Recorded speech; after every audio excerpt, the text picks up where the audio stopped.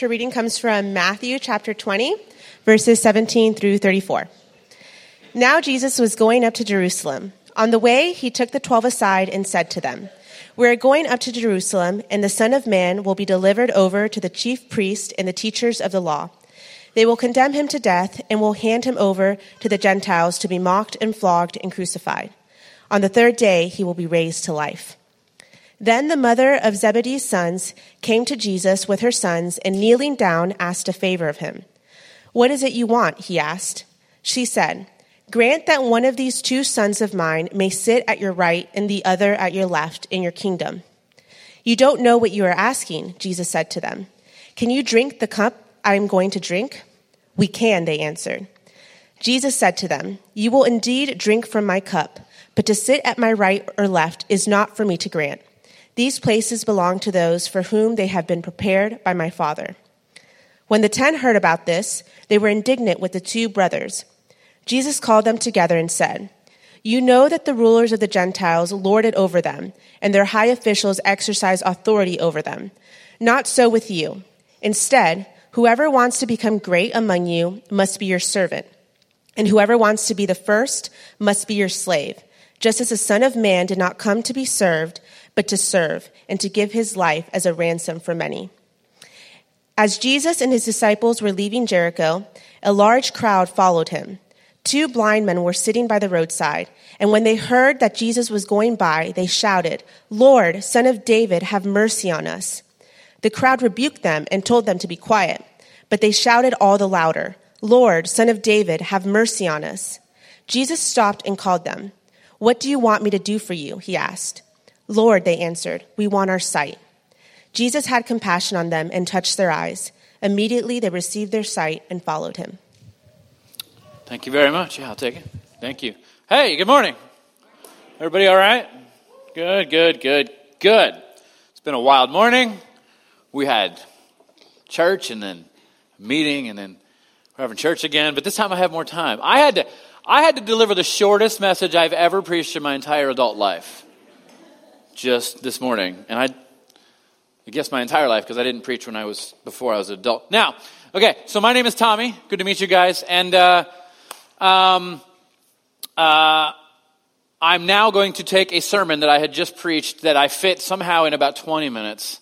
And I get to relax and open it up a little farther. I mean, don't worry, I'm not going to go too far. But, and I know you're thinking, I know what you're thinking. You're thinking, Tommy, that is a massive piece of scripture that you're going to squeeze into a tiny little sermon.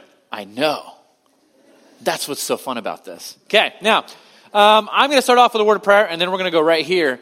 And here's what we're going to do. I'm going to equip you with a whole bunch of ways to look at this passage that you likely have not seen. And I'm going to tie this whole thing together. It seems like 3 different stories, but they're not.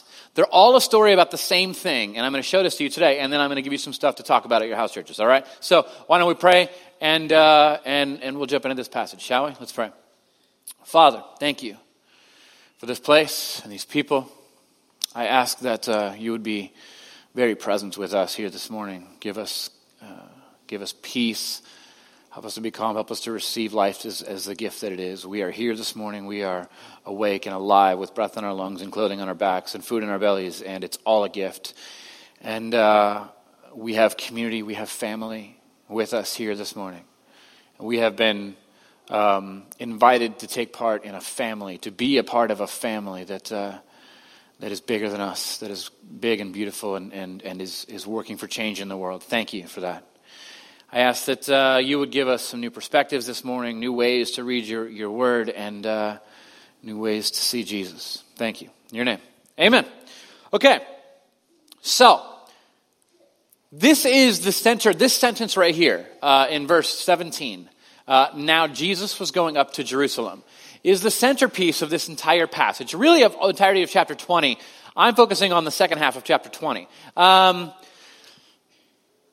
I'll point out a few things. Whenever you read about going to Jerusalem, they will always in Scripture say, going up to Jerusalem, they went up to Jerusalem.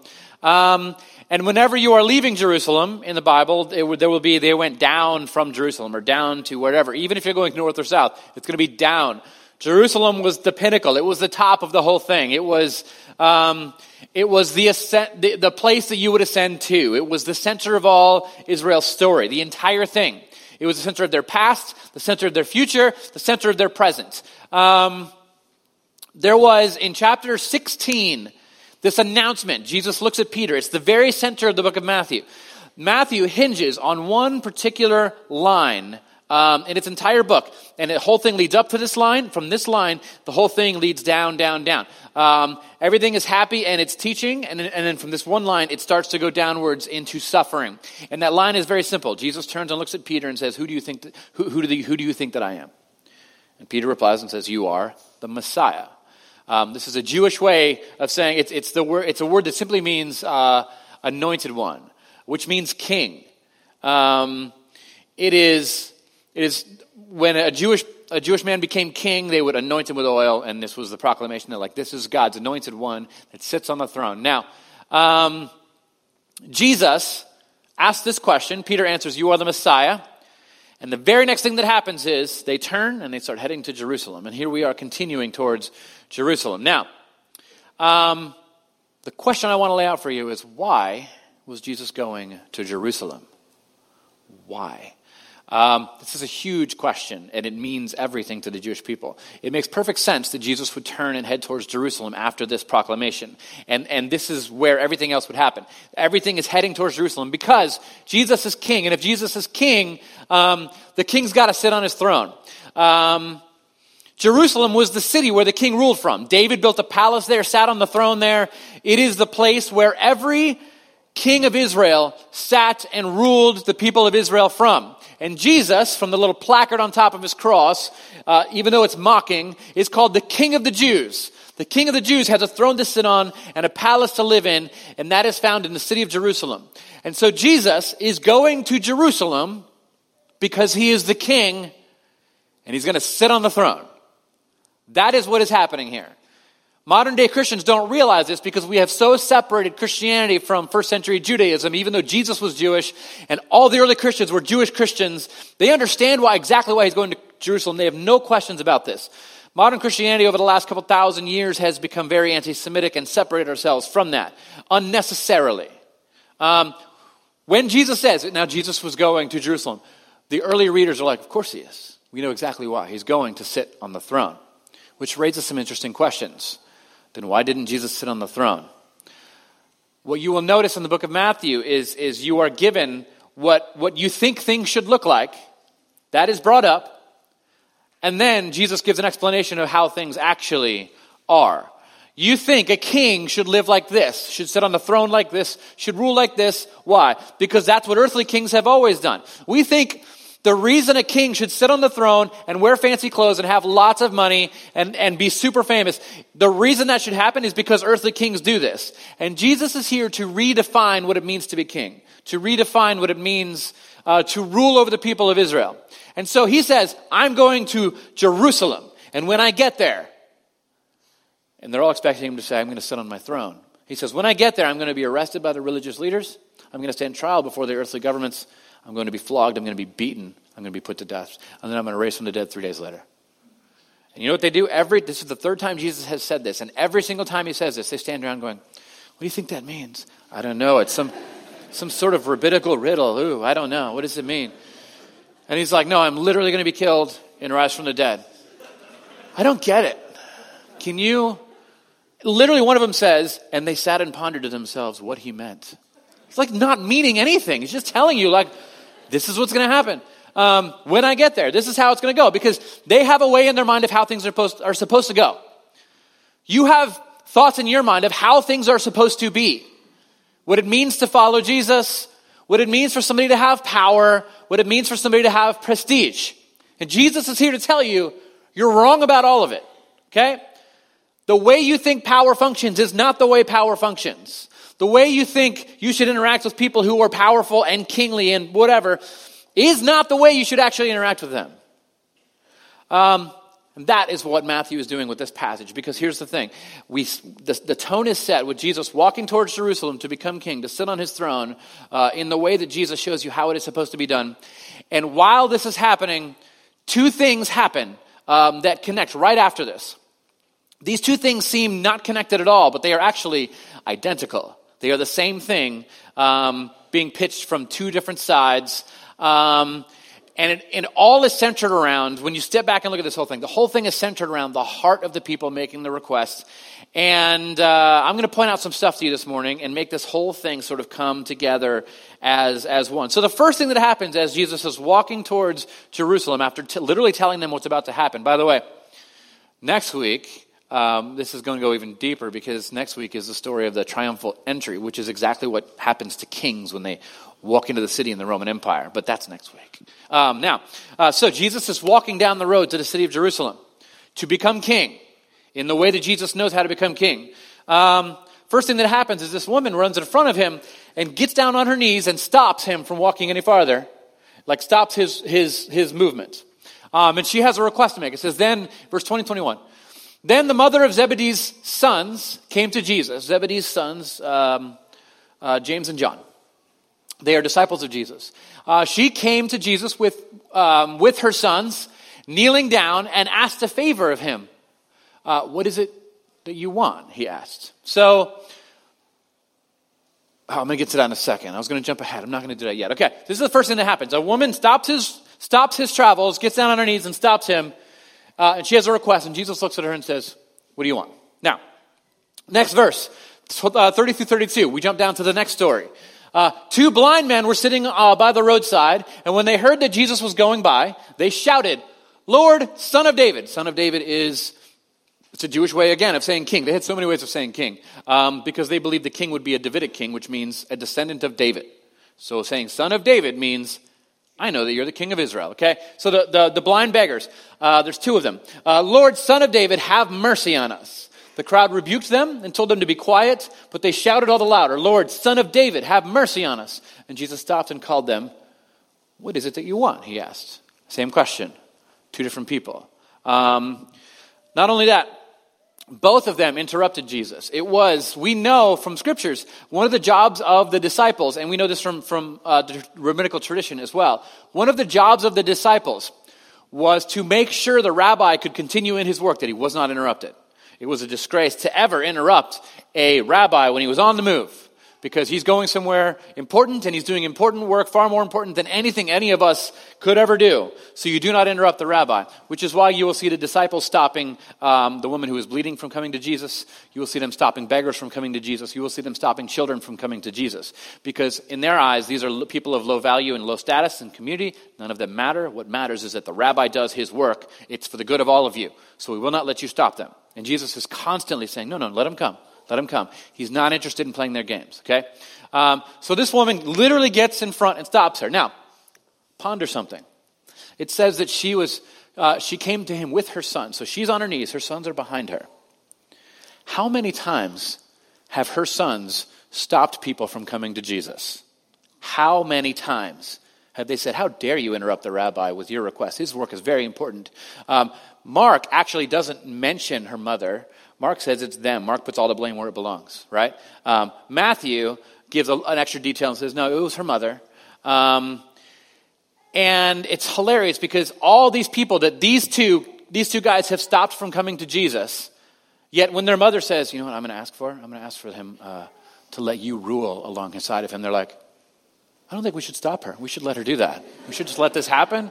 Just see where it goes. It's just a request. So just, we'll just be like, oh, I didn't know she was going to ask this, right? So, mother, you're embarrassing me. Stop it. Okay, so this happens, and they let it happen. Second, so she's doing a disgraceful thing in the eyes of the Jewish people and stopping a rabbi from moving on his way and doing his work. The second thing that happens in the second story is that the two blind people are shouting. It was known that when a rabbi was moving through a crowd, he would be teaching, always teaching, never ceasing to talk about the law, to interpret the law, to give one-liners, rabbinical sort of riddles for people to think about. We don't have any details of what he's talking about or anything. Maybe we do, and they're just not in this place. However, these guys are shouting and people are upset about it. Why? Because they can't hear. And the people yell at them, and they say, says the crowd rebuked them and told them to be quiet. But they shouted all the louder, "Lord, Son of David, have mercy on us." The crowd wants to hear what Jesus has to talk about. It's rabbinical talk, and it's incredibly important. It's the most important information that there is. How dare these guys interrupt this rabbi and stop his teaching from happening? And they don't care. They have something that they need, and they're calling out. So, both of them stop Jesus in his tracks. Both of them interrupt his work in a disgraceful way. Both of them are asked by Jesus. He turns and says, "What is it that you want?" It's the same story, 2 times. Both of which are on Jesus' path to sit on the throne as king. So he's ascending to become the king. Matthew's brilliant. He's ascending to become the king. And on the way to becoming king, 2 things happen that are identical, but have different motives. And it shows the response that Jesus has. And Matthew honestly wants you to ponder all of this. He wants you to ponder the requests, because it is likely that you would have the same request of one of these 2. And it is likely that someone else that maybe you look down upon would have the same request of one of the other people. So, let's go a little farther. Both of these requests were selfish. Let's be honest. They were both requests for things that they wanted. The first one was proximity to royalty, proximity to power. They wanted to sit. She wanted her sons, James and John, to sit on the seats next to the throne of Jesus in Jerusalem. She says, when you get to your throne, so she even says it, when you get to Jerusalem and sit on your throne. She's not talking about some heaven a long ways away. She's literally talking about, hey, in 3 days when you get there, however long it takes them to get there, when you get there, pull a couple chairs out for my boys. All right? Her request is for honor and privilege and royalty. She thinks this is what the kingdom of God has to offer God's people, which is exactly what the large percentage of the Jewish people believed, that their people would be put on a higher level than everyone else, which is why it was so difficult to understand and accept Gentiles coming into the church later, because they believed they were some sort of royalty and that there would be this huge hierarchy, when in fact the kingdom of Christ is upside down and it's just level. Everyone together. So that is her request. And to her request, Jesus has an answer, a rebuke, if you will. He says, you know that the rulers of the Gentiles lord it over them, and their high officials exercise authority over them. Not so with you.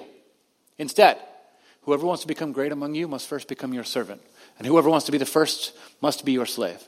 Just as the Son of Man did not come to be served, but to serve and to give his life as a ransom for many. For you and I, this is old hat. We've heard this a lot because we've had the Bible a long time now. This was likely one of the first times this ever clicked with them, that the kingdom of Jesus is going to be upside down, that it is not going to function like any kingdom of the world. In the cosmic hierarchy, which we've been talking about the last 3 weeks, when you look at this lens, he is teaching you what it means to rule over, and that means to serve and to take care of. And so to think that somehow God's desire is for you to have any proximity to power and to climb that ladder is antithetical to the very gospel of Christ. That is not what Jesus is asking that you go for in this world at all. So this is Jesus' answer to the woman. He says, this is not how this is going to work. I don't think you fully understood. It's almost like he looks at her and is like, have you understood anything that I've said? I think you've just, it's gone way over your head and you've missed it. Okay? So he just spells it out here. The slave, we know, if you've been with us, the slave was the lowest form of existence in the world. It was a person, a human being who was just owned. Oftentimes they would have names like useful or takes notes or, like hard worker. Or they just would give them random names so that you could call them out. Onesimus, the slave that Paul writes about, that literally means useful. His name is, hey, get useful and bring him over here. We need him. Not this guy. Useless. Get him out of here. Name change. Now, so this is Jesus' answer to this woman. He rebukes her. When it comes to the beggars, Jesus says, what is it that you want? And they say, here's the thing. They could have asked for anything. It was well known that if you ask a rabbi for money, you're going to get money. Because they're going to display justice. That was one of the roles that they had. But they didn't ask for money. These were blind beggars. This was their job. They couldn't work. They were impure. They couldn't enter the temple. They couldn't do anything. All they could do was sit on the side of the road in the same place every day and beg and beg and beg for money. And they hear that Jesus of Nazareth is coming by, and they probably hear his rabbinical teaching. And they start calling out because they recognize who this person is, and they believe that this is the one they've been waiting for. And they're calling out, "King, over here, King." And he comes over to them and he says, "What is it that you want?" They don't ask for money. They don't ask for power. They don't rub elbows and want to build a relationship. We just want to network. They don't do any of that. You know what they say? Open our eyes. We just want to see. That's all we want. We probably have wives and children that they've never seen, never laid eyes on. They live in the city of Jerusalem where the temple, the most magnificent Jewish structure on earth, exists, and they can't see it. They can't see it, anything. All they want is to be made whole. So their request is for wholeness the way human beings are supposed to be, with all their senses intact. And Jesus, here's his response. It says Jesus had compassion on them, and he touched their eyes. Immediately they received their sight, and they followed him. Now, the word compassion, you might just think it's just like he just had an emotional feeling. The word compassion in the Greek is this word splanchnizomai. Everyone say splanchnizomai. So splank, the word, it comes from splagnon, which refers to your bowels. It's a beautiful word. So it refers to your bowels, your large intestine, really, basically, is what they're talking about. A visceral gut reaction. It's that it's that pain in your gut when something happens or you've been found out or just emotion hits you instantly. And the second half is the word nizomai, which means to wash or cleanse. So Jesus had this guttural pain and reaction that he wanted desperately for these guys to be made whole. He looked at them and he heard their cries, and it's like he could see into their hearts and see everything that they had missed and everything that they desired, and he aches and he has compassion on them. And he looks at them, and it says he had compassion on them. He touched their eyes, and immediately they received their sight, and they followed him. Some of their translations will say they became his disciples. Again, Jesus had 12 disciples, and then he had about 72 outer ring of disciples. That's likely what they became a part of. And then there was another outer ring of about 500 disciples that there were. These guys became disciples of Jesus. Matthew has framed this entire thing on the road to Jerusalem. The king is going to Jerusalem. He's going to need people to serve alongside him in his cabinet. On the way, he rebukes two of his own who desire power. And on the way, he picks up 2 new disciples to serve with him, who everyone else has rejected and told to shut up. And he picks them up and says, "You guys are with me." This is how Matthew frames all of this. He wants his congregation. Matthew is a pastor of a church, the Matthean church. And he wants his congregation of Jewish Christians to sit and ponder the ways that they've thought about the kingdom of God, ponder the ways they've thought about what it means to follow God, and what they get out of it. The question, what do you want? And he wants them to ponder this and repent. Because a lot of people, when they make their requests, when they really sit down and ask the question, what do they want? Is it to sit at my right or left is not for me to grant? Is it to sit at the right or left, the seats of power? Jesus turns to this woman, he gathers his disciples together and says, "This is not for me to grant. Why are you asking me for this? This is not my job. I am not here to pick who's going to rule over you. These places belong to those for whom they have been prepared by my Father." He says, some will end up with power and some will not. Stop asking me for it. This should not be one of the desires. What do you want is the question that he has. And he wants you to ponder, what is it that you actually want? There is this disturbing culture in evangelicalism today with the celebrity Christian, right? We think to follow Jesus, we come to Jesus with this thought of I can climb a ladder and get well known and get a lot of respect and power, and I can rub elbows with world leaders. And Jesus is this has never been the intention of any of this. Your desire should be for wholeness. That is your desire. When you ask the question, when you sit in silence and you ponder the things of God and you meditate upon God's word and you bring your request to God, his response likely should be ringing in your mind, what is it that you want though? I know you want like money and you want prestige and you want all of these things. I don't think you realize that this is how earthly kingdoms work. You no longer belong to these earthly kingdoms, and like none of that has any sway in my world. And when all is said and done, all of that's going to be gone. That will not be around. What is it that you want, though? My desire is that you want wholeness. That's what God wants you to desire.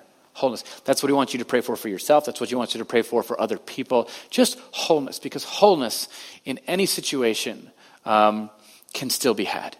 In hard times, in beautiful times, in grand times, in poor times, wholeness is the desire of the Christian, because we look around and we see that the world is broken, and we see the part that we have played in it, and we repent, and we desire wholeness for ourselves and wholeness for others. When people come to the church for requests, the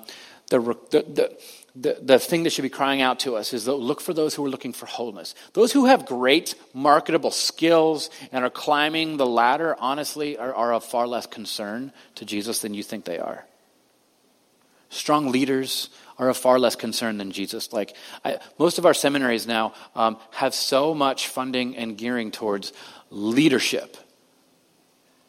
But what we really need it towards is compassion and wholeness. And the desire to learn to pour ourselves out for other people. And so there's this whole conversation in this passage if you read it. And I want you to read it as a house church.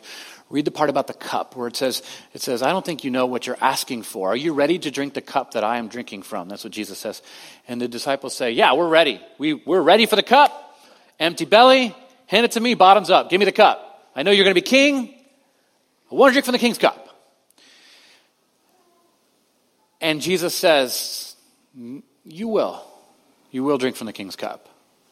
You will absolutely drink from what I have. This was before they were reformed, right? Like before, I don't mean reformed like theologically, before they were reformed as human beings, like before they were made whole, before they moved from this nationalistic Jewish people to this like kingdom of God, the expanding of the people of Israel to include the whole world. And now Jesus sits on a throne whose land is everything. And his temple is not just in Jerusalem, it's us. It's the body of Christ that gathers together. And his kingdom is the entirety of the world. And then we realize, we don't need these earthly kings. We have King Jesus. Like before they were opened up to that, when Jesus says, you're going to drink from my cup, they were probably like, yes.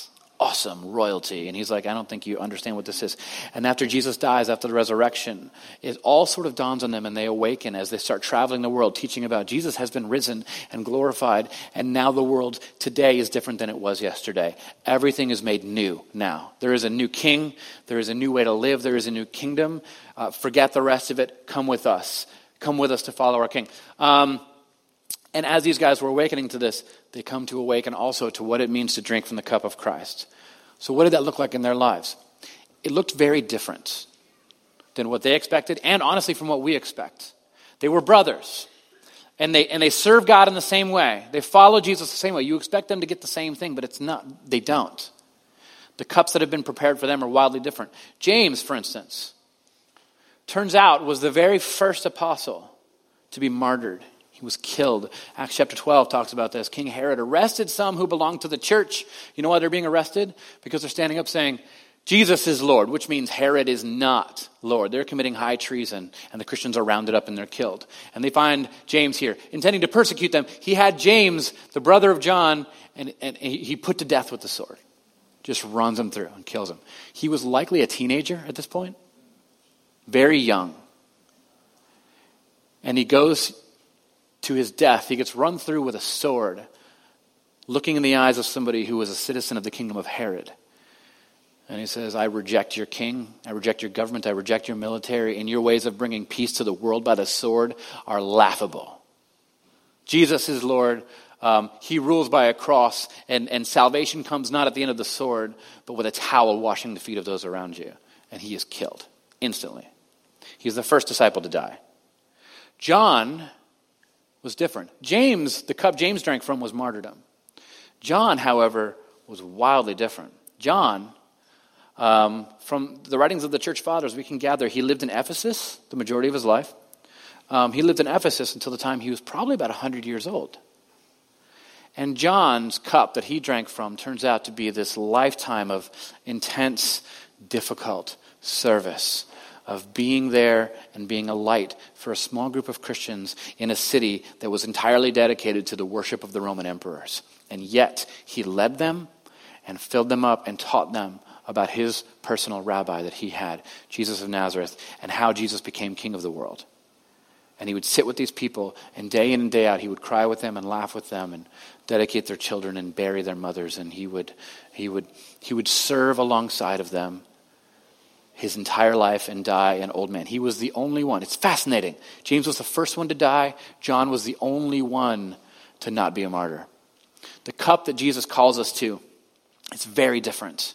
Each and every one of us have something very different that we are called to. For some of us, it is a daily committing to a life of service that maybe goes unnoticed or that is difficult, but we are here and we find wholeness and we're helping other people find wholeness.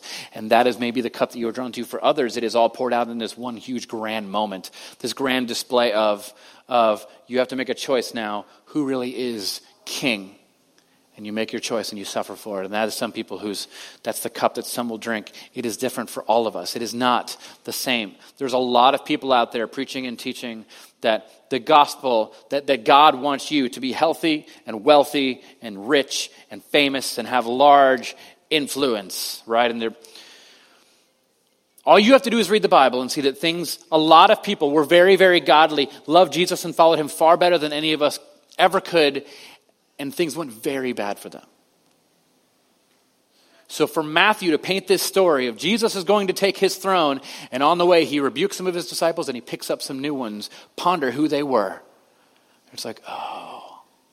And the early church has to sit and meditate upon all of this and compare that to their own lives. There's this coin that I saw early on in my biblical studies of the Roman Empire years ago, and I haven't been able to find it since. Interestingly enough, somebody actually found it for me this morning on the internet. I searched and searched for this coin. I couldn't find it.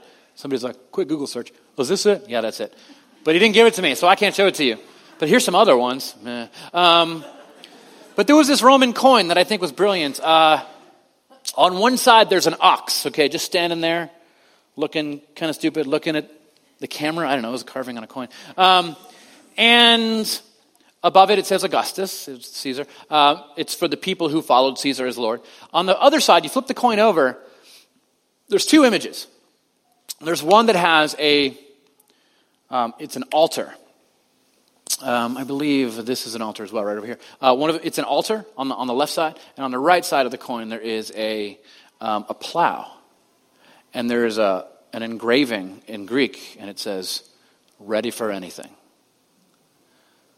And I love that. Like, the cow doesn't know whether or not it's going to be sacrificed on the altar, or whether or not it's going to have to pull this plow year after year after year so that something can grow and people can be fed. But that cow is ready. Be the ready cow. Is that my application? Be the cow that's ready. Now, in all of this, like, we don't know what we are called to, but we are called to be ready. That means asking yourself the difficult question, what is it that you actually want? In your requests, ponder your requests. What are you actually after? Is it for you? Wholeness is for you as well, but wholeness is not just for you. Wholeness is for everyone. Wholeness is for you. When you are whole, your entire family knows it. They feel it. Which is why you should be practicing spiritual disciplines, which is why you should be regularly fasting and praying and meditating upon the things of God, taking communion, pouring yourself out for those around you, taking a Sabbath. Because when you find wholeness, the people around you tend to find wholeness as well. Seek wholeness. Ponder your requests that you have. What are they actually about? And some people, upon making these requests to our King, will be called to repent. It's great. Others will be made whole. Others will find exactly what they need. By the way, being called to repent and being rebuked might be exactly what you need. Step towards wholeness. Accept it. So here's what we're going to do. We're going to take communion. Our communion servers, you guys can go and you can take the elements and spread around the room. There are two elements in communion. There's the bread and there's the wine. The bread is the body of Christ broken for you. The wine is the blood of Christ poured out for you. This is how our King brings healing and wholeness to the world. It is not through military might. It is not through displays of power. It is through humble service dying, allowing the sins of the world to just wash over us, receiving the pain of them, and dying under the weight of them, and then rising above. Allowing ourselves to be broken and poured out for those around us. Yes, it hurts. It's difficult. This is what we are called to. This is what being followers and citizens of the kingdom of God means. This is what it means to be restored into our delegated form of rule in this world. We are here to sacrificially bring healing and wholeness to the world around us. Everyone who is below you should be lifted above you. Every single one of them. So, our communion servers are coming. Let's spend some time in prayer. I want you to ponder your regular requests that you have. I want you to ask them again this morning. Ask for those same requests. Don't change them. Ask for them. And then ask yourself after that, though, what is it that I really want out of this? It is possible that you're asking for something that you think will make you whole, but it actually will make you worse. Ponder that. Let's pray. Father, thank you for everything you've done for us. Thank you for guiding us. Be our King. Ascend to our throne once again and show us what royalty actually looks like in your kingdom. Help us to repent of our earthly kings and lords, whatever our idols that we're chasing after, whatever they are. Jesus is Lord, and they are not. In your name, amen. Take some time. Talk to Jesus.